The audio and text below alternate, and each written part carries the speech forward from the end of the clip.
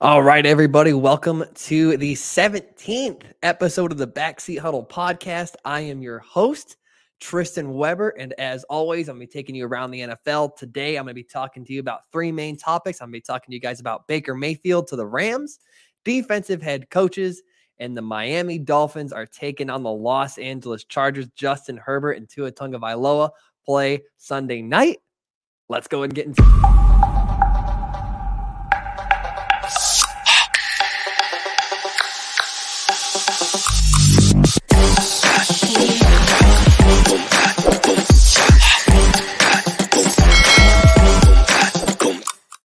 All right, so Baker Mayfield got picked up by the Rams this week, and it feels like a good pickup for the Rams. There's an argument to be made that it will work, and there's an argument to be made that it won't work. However, I'm going to lay out both of those arguments. I'm going to be optimistic and start with why it will, because the more I think about it and the more I talk about it, the more I do feel like this will be a good pickup for a couple reasons. So here's why it will potentially work is the Rams have arguably the best offensive head coach in football in Sean McVay. And despite his attitude and the cocky arrogance, Baker Mayfield is actually really smart. He had the second highest Wonderlic or whatever test that they are using now. He had the second highest score ever. So anything that Sean McVay schemes up, Baker Mayfield's going to be able to absorb that information, and he should be able to learn their playbook quickly, and he should be able to step on the field and execute it. This offense, this Los Angeles Rams offense, is already built for a quarterback who has a skill set similar to Baker Mayfield. Matthew Stafford and Baker Mayfield have similar levels of athleticism, although I personally think Stafford's a little bit more athletic and extend plays a little bit better, but they're relatively close. And neither of those two quarterbacks are going to be confused for Justin Fields. So it's not like this is an offense that's designed for a running quarterback. So the reality is this offense that's designed for Matthew Stafford is effectively also designed for Baker Mayfield. So it makes sense that he stylistically would be able to come right in and succeed. Now, that's the Baker Mayfield side of it, why it might work for Baker Mayfield. Here's the side of it of why it makes sense for the Rams also.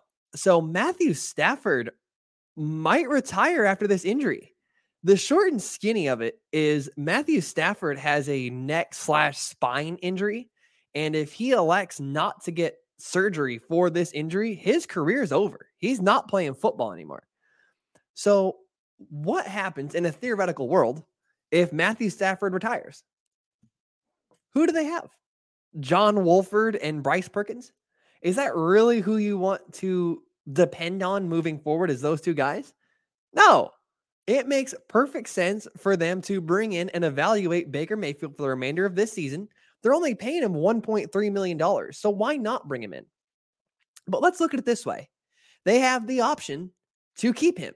Let's say Matthew Stafford retires. They get 5 or 6 weeks to evaluate him, see how he fits in this offense. And Baker Mayfield on the other side also gets to have an effective audition. He's going to be a free agent at the end of the season. So Baker Mayfield gets a 5 to 6 weeks worth of an audition for other teams who may be interested in him when he goes into free agency this offseason. So this move makes sense for both sides for that reason. And once again, it's an easy flyer for the Rams. So why not? Even if Matthew Stafford does not intend to retire after this season, they at least have a better quarterback in Baker Mayfield now than the other two options that they have available to them. So it makes perfect sense for the Rams to sign him. Now, here's why it might not work. One, Baker Mayfield, just might not be that good. That could totally be a factor in why it wouldn't work. I'm kind of iffy. I think Baker Mayfield's okay. He's a good player. I'm not like in love with him, but I don't absolutely hate him. However, it is very well known that Baker Mayfield struggles under pressure, and the Los Angeles Rams don't have an offensive line right now. They're banged up all across the offensive line. And even when they haven't been banged up on the offensive line, their offensive line play really hasn't been that good this season. And that's not to mention all the injuries they have every single other place in the entire world. So this team really isn't like that great as it is. So it does a little bit feel like they're setting up Baker Mayfield for failure this season, because why, in theory, He is a better player, but why is he going to have any more success than the quarterbacks that are currently on the roster due to the injuries around him? Kind of see where I'm going with this. I do think he's a better player, but it's not a great circumstance. So it almost feels like it doesn't really matter who they have back there for the quarterback for the Los Angeles Rams because it's just not a good situation. So maybe this offseason, Matthew Stafford retires, and maybe they have an offseason to kind of build that offensive line, get Cooper Kupp healthy, and then see how it works out long-term for Baker Mayfield and the Rams, assuming they do decide to stay together. Cool. All right, great. So let's go ahead and move on. Coaching matters, and I'm going to prove it. The Miami Dolphins couldn't beat Brock Purdy and Kyle Shanahan, but they're going to beat Justin Herbert this week. And Justin Herbert's a better quarterback than Brock Purdy is. I'm going to tell you exactly what is going to happen in this game. And on Monday morning, the 15 of you that are going to hear this are going to come back to my channel, and I'm going to be right. The Chargers and their fantastic, wonderful defensive head coach, who's just so good. They have given up 400 yards over 4 straight games, and it's going to turn into 5 straight games. The Dolphins are going to throw the ball over the yard. Tua's going to have a bounce back game. They're going to score a bunch of points and pile up a bunch of yards, and the score is going to be roughly 35-31, and the Miami Dolphins are going to win. Okay? Quote me on that one. I'll see you guys next Monday. The Dolphins are coming off easily their worst game of the year, and they got embarrassed a little bit. Let's just call it how it is. They got embarrassed a little bit against the San Francisco 49ers. Teams that come off a bad loss usually almost every single time play extremely well the following week, and I have a suspicion that's going to go double for Tua. He's going to want to show off last week that was a fluke, and he's going to want to come in and be extra motivated to win this game. And he's also been hearing that comparison his entire career that Justin Herbert is better than Tua Tagovailoa. So, of course, he's going to want to come in and have an excellent game. And the Chargers, as we all know it, are also beat up all over the place. This is one of the most, and they might be the most injured team in the NFL. And quite frankly, the Dolphins just aren't. They are not the most beat up team. And we know at this point, up to this point in the season, Mike McDaniels is a good coach. And we know after the past year and a half or so that Brandon Staley isn't a good coach. So what reason do we have to believe that the Chargers are going to win this game? What reason do we have to believe that the Dolphins are going to lose? This one to me just seems like the easy bet of the week, okay? The Dolphins are going to win this game. Now, moving on to my last topic of the day. And this one I'm really, really passionate about. It is time to stop hiring defensive head coaches. And at home, are you, listener, maybe thinking, why is that? Well, thanks for asking. I would be happy to tell you. Because they don't work. This 2022 offseason, there was 10 brand new head coaches. 4 of them are defensive coaches. 6 of them are offensive head coaches. There were three main defensive head coaches that were hired this season. I'm not going to count Lovie Smith as the 4th because that Texans job that he took was one of the worst I've ever seen. I don't think it's fair to include him in this discussion because that Texans job was just all bad. Okay. So there's 3 main defensive head coaches that were hired this season. Todd Bowles for the Buccaneers, Dennis Allen for the Saints, and Matt Eberflus for the Chicago Bears. And they currently have a combined record of 13-25. And that is with Todd Bowles having the greatest winner the NFL has ever seen, Tom Brady, as his quarterback. And they make up 6 of those 13 wins, basically half. And we watched the game Monday night, Saints versus Buccaneers.